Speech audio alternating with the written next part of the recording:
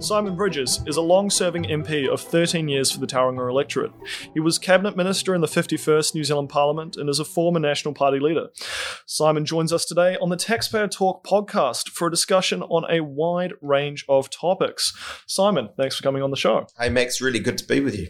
Now, shortly after we arranged this interview, very shortly in fact, you announced that you have a political memoir on the horizon. So with that in mind, I went back and watched your maiden speech from 2008. Brilliant. So I thought I'd ask you a few questions about your ideals and your goals from then. Well, I feel like I have to ask you if you liked my maiden speech, or...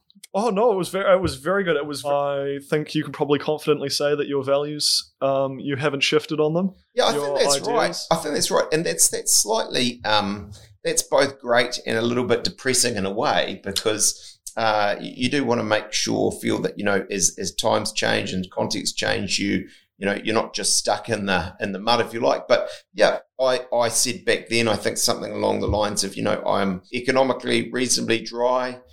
Socially relatively conservative, not unthinkingly so. So I think you're right. My basic positioning politically hasn't changed. I believed what I believed then, and I still do. Yeah. I think it's very impressive. There's definitely this idea that in politics you really have to sell your soul in some aspect. It always is refreshing to be able to go back and watch an MP's original statements to Parliament and see that they haven't shifted too far from that ground. But in your maiden speech, you spoke about the strong impact you feel of family history and values. And in particular, your religious values must be of great significance to you. And recently, your colleague, the MP Chris Luxon, was criticised for what seemed to me, as an atheist, to be a very well articulated and honest defence of the role of his faith in public life. How do you see the role of religion in politics and on politicians in 2021? Yeah, well, look, you're right.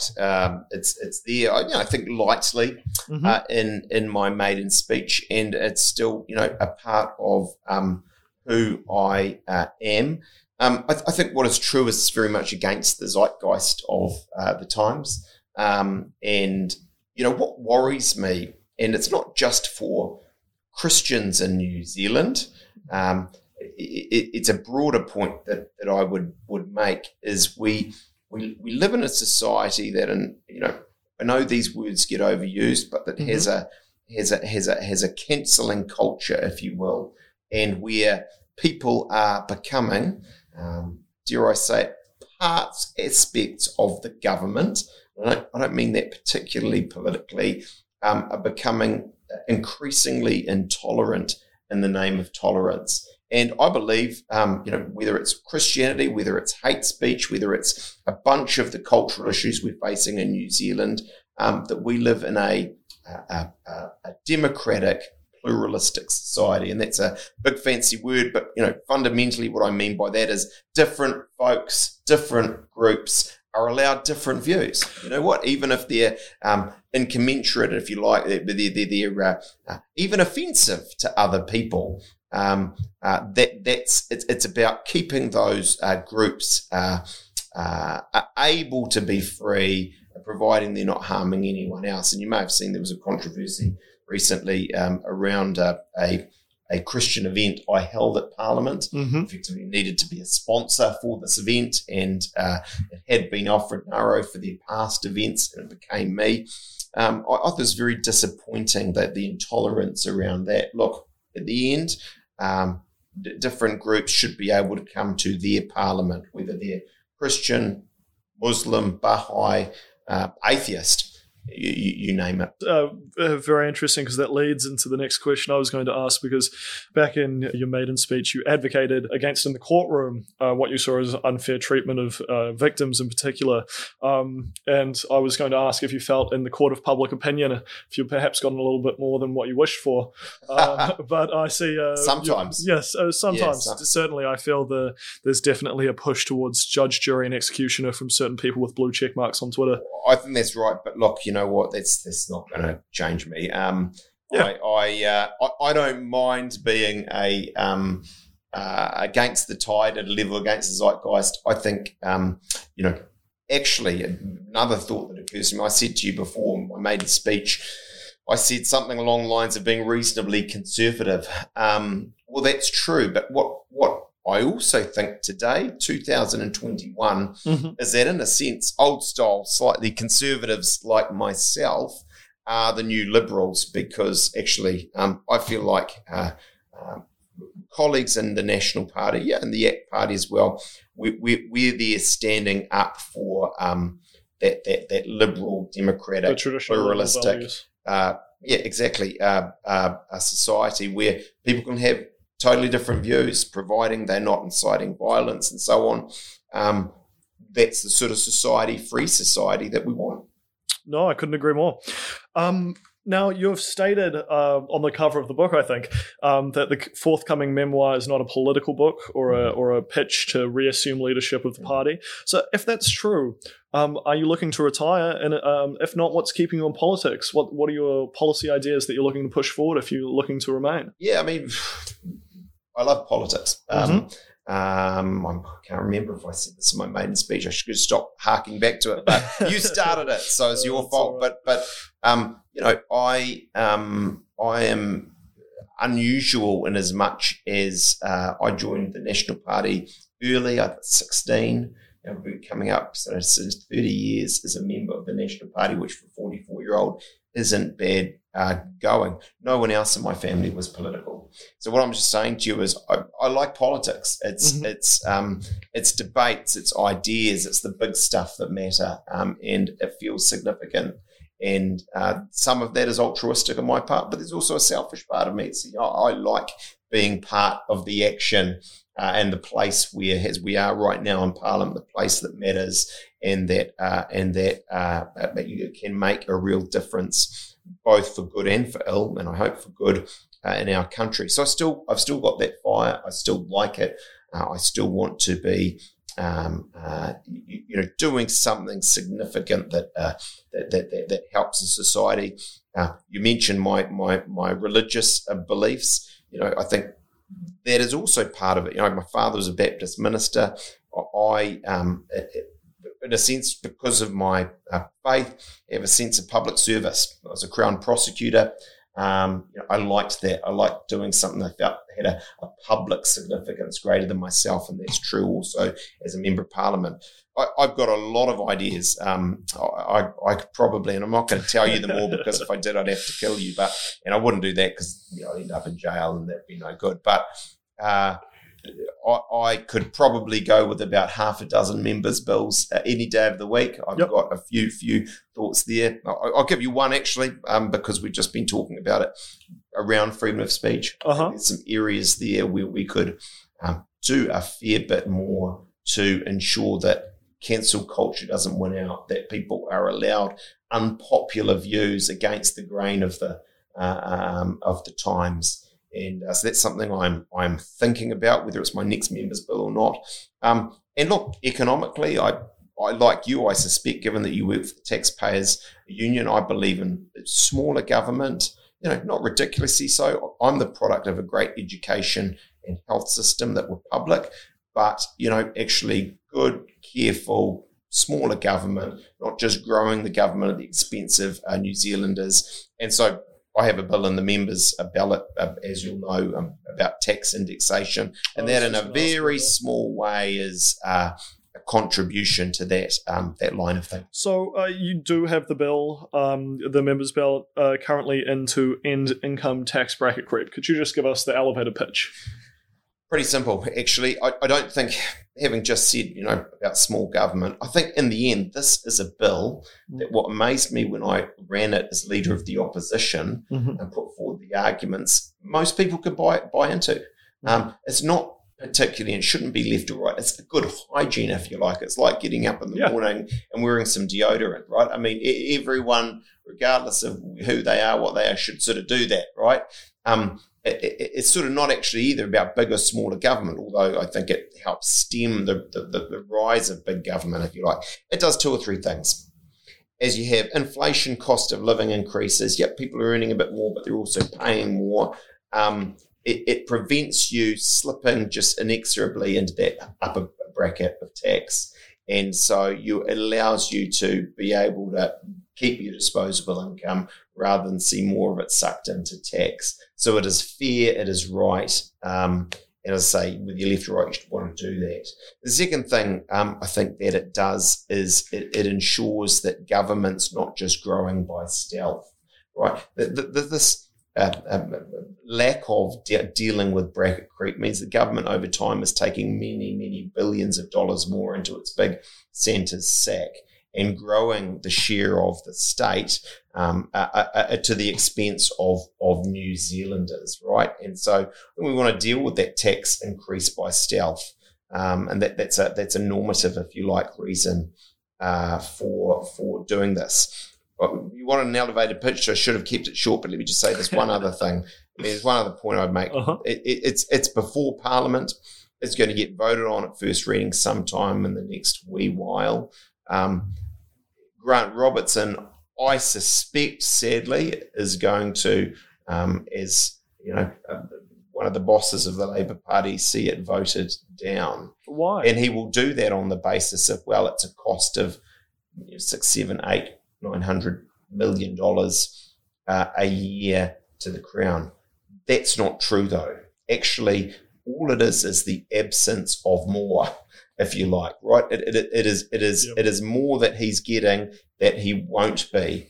And the other point I'd make on this, in a government that said it wouldn't increase taxes, it's given us a higher tax bracket at $180,000.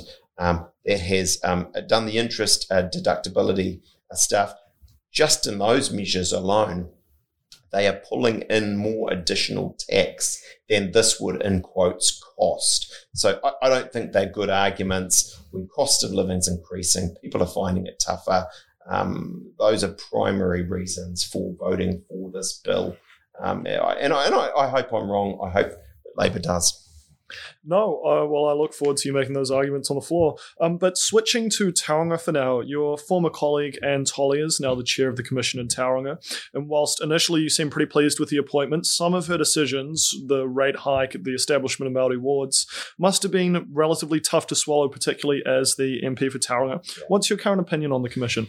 Yeah, they are really good people. So the government, as they often are, been shrewd in their personnel appointments, right?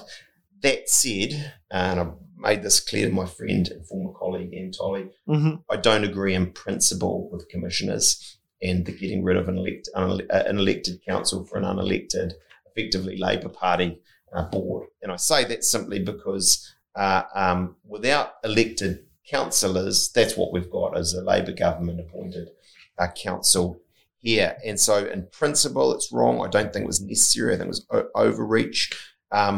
And then I suppose it really comes down to rates and results. And actually, I think what we're going to see, they've signalled this as very significant rate increases.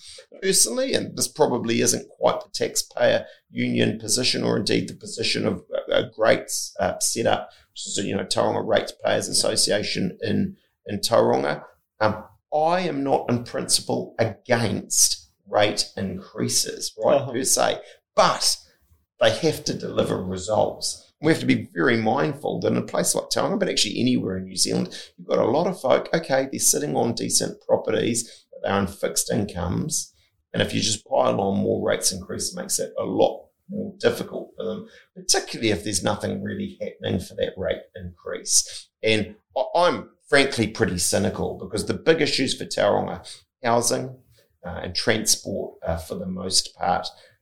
It doesn't really matter if council increases rates 150%, 200%. They are not going to have the money from that increase to deal with the big roading projects, the big housing projects, which, by the way, my sort of back of the envelope sort of calculations, it'd be $6-7 billion worth, right? So what is the purpose of rate increases? If it's just more pen pushers in Tauranga City Council earning, over $100,000 a year to actually make it more difficult for developers, for business people, and so on, I'm not into that. No, of course not. And you just mentioned the Tauranga Ratepayers Alliance, and in a short time, I believe you'll be the keynote speaker at the newly formed TRA. What's your message to the crowd likely to be? I'm really excited about it. I think it's fantastic that we've got both the TRA and the Taxpayers Union who are showing some leadership here. in the end, between them and me, if we don't stand up and hold this unelected Labour Party commission instead of an elected council to account, no one else is going to, right? But frankly, not the Labour list MPs, not the media, with all due respect, media. It's only us. And so it's a very important role. I'll make the points about rates and results that I've mentioned to you and what I see council's role as. But there's huge common ground between me and the TRA, and I'll be effectively just singing from the rooftops my celebration and my thanks that it's been set up. I'm sure we'll all appreciate that quite a lot. And on the topic of the media and the free speech, like we've been talking about, the market of ideas, the apparent left-leaning direction of our state-run media, RNZ, and more widely a lot of the more commercially owned media, does that concern you? Yes, in a couple of regards. Firstly, one thing I'm concerned about that Chris Farfoy, as Minister of Broadcasting, seems hell-bent to go on with as a former TVNZ reporter is the merger, amalgamation of RNZ and TVNZ. That worries me. I think what we will have is one big, I was going to say all-powerful, that's an overstretch, but powerful monolith, if you like, on our media landscape. And what we actually need is a diversity, let me use the word again, plurality of voices. And that one big voice with so much power, as I say, I think is a concern, particularly in a pretty messy media market where the other ones, to lesser or greater extent, are struggling, right, in the modern media market. That's just my second very brief point, and that's this. Yes, we're a small democracy, but we have got a proud media tradition. And if you compare us to the UK's, the US's, even Aussie, and I'm not saying they're perfect, but they have a real spectrum of media content. And the concern in New Zealand is, in politics actually, not just in the media, in all manner of areas, we can get ourselves into a bit of complacent groupthink. And that's what I worry about with the media. I want to see, I encourage and support as a politician anything that creates more diversity of views, not a sort of a narrowing down into this very kind of, dare I say it, Greylin, Wadestown kind of groupthink. That we can be, I don't, there's always admirable exceptions, but we can be a bit in danger of having in our New Zealand media scene if we're not careful. On this idea, this concept of amalgamation, we've got the amalgamation of the DHBs, we've got the amalgamation of polytechnics, we've got the potential amalgamation of RNZ and TVNZ. We've got some, I think, the unions really beginning to flex their muscles, particularly in regards to the latest public sector pay freeze. How Muldoonish do you see this current government becoming? They will never see themselves at that, right? And at one level, okay, it's not a perfect comparison because Muldoon had his sort of big mongrel-like sort of persona. It could be, I think, a bit of a bully on the scene. And that's not how people would describe Jacinda or even Grant. But in the actions, you think about the Reserve Bank and some of the things going on there and various just changes Grant Robertson is making, the name does fit, the description does fit the reality of what is happening. I'm, of course, distrustful of centralisation. I think it is one. There's not many unifying themes for this government, but there's one unifying theme there that we see. I think structural change oftentimes doesn't achieve what people want it to, whatever the content of it is. So I'm just saying be wary of structural changes. Secondly, the point I would make is I was on the Super City Select Committee a long time ago that put together the Auckland Super City. And the theory was amazing, right? We were going to get these 7 waka, that is councils all over Auckland, and we were going to put them all together. And instead of waka rowing in different directions, they would all row in one direction, it would be wonderful and there'd be cost efficiencies and more effectiveness and so on. Well, the opposite fundamentally has happened, right? You've got a bigger, bloated council with more cost.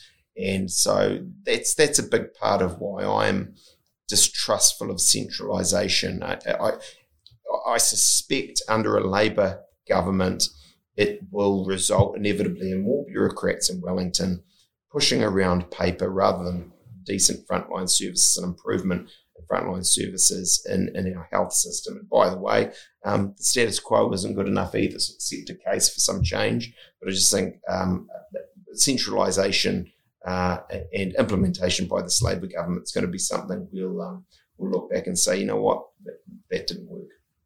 How have you found your the change in how you've been treated by the media, or perhaps more widely even the public, since stepping down as leader?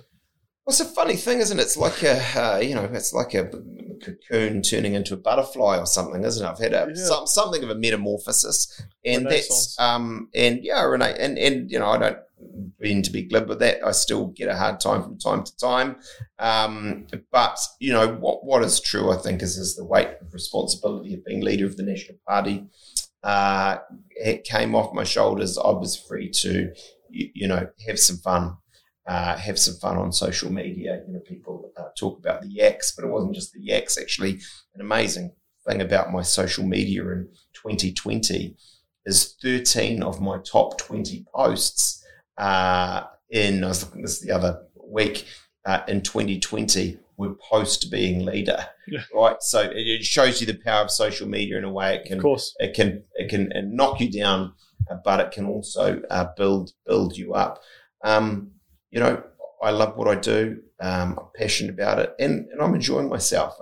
Reality is I've gone from many years now actually in Parliament, climbing the greasy pole, 100 hours a week, to, a good half of that. And, I'm still working. I'm still busy in Tauranga. I've still got my projects, my members' bills, various other little projects that I'm working on. But more time, family, and life's great. It's very good to hear. Well, on that topic about just how long you've been in Parliament, so you've been in politics in Parliament for about 13 years. You've been a minister and a party leader, and all throughout it you've been the electorate MP for Tauranga. If we could just for one answer, just leave humility and all the regular platitudes just at the door, what's the secret to your success in New Zealand politics? What makes Simon Bridges stand out from the rest of the crowd? I think it's very kind, but I think it's just hard work and dedication.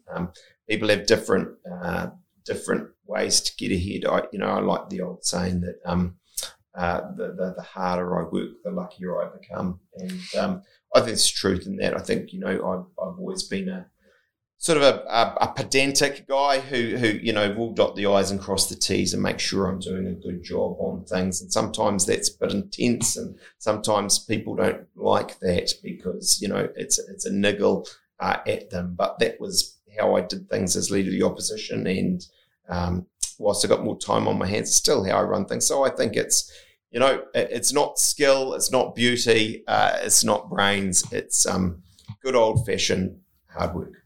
All right, and to finish up, we've got some quick fire questions. So your favourite tax? My favourite tax? Yeah, I'm going to say the one that actually most New Zealanders hate the most. So that someone's going to, but like I said, I'm no longer leader, so whatever.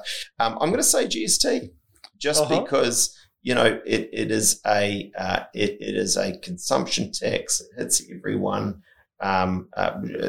Drug dealers through mongrel mob through I'm going to go with GST. I think it's actually served New Zealand well. And your least favourite? Gee, this wasn't meant to be this hard. I just feel like the left are going to get hold of this one day and say he hates income tax. But I think significant and significant income taxes that are aggressive worry me. It's no secret. I'm a right winger.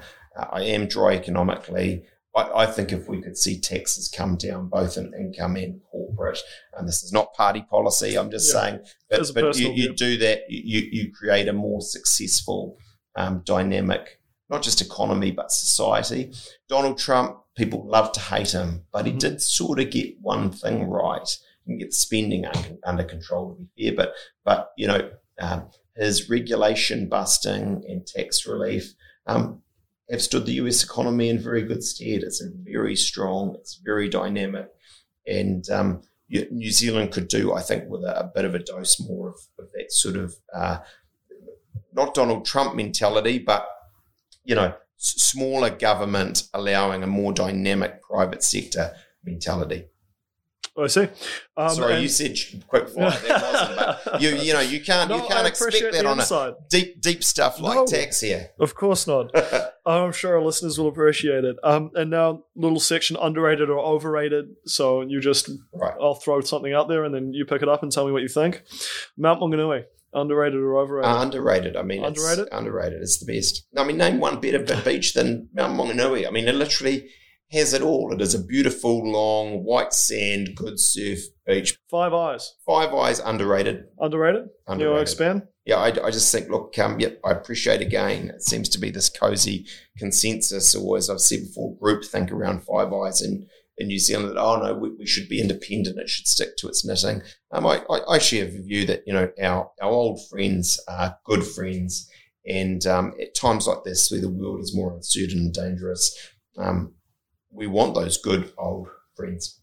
Yeah, fair enough. Twitter, underrated or overrated?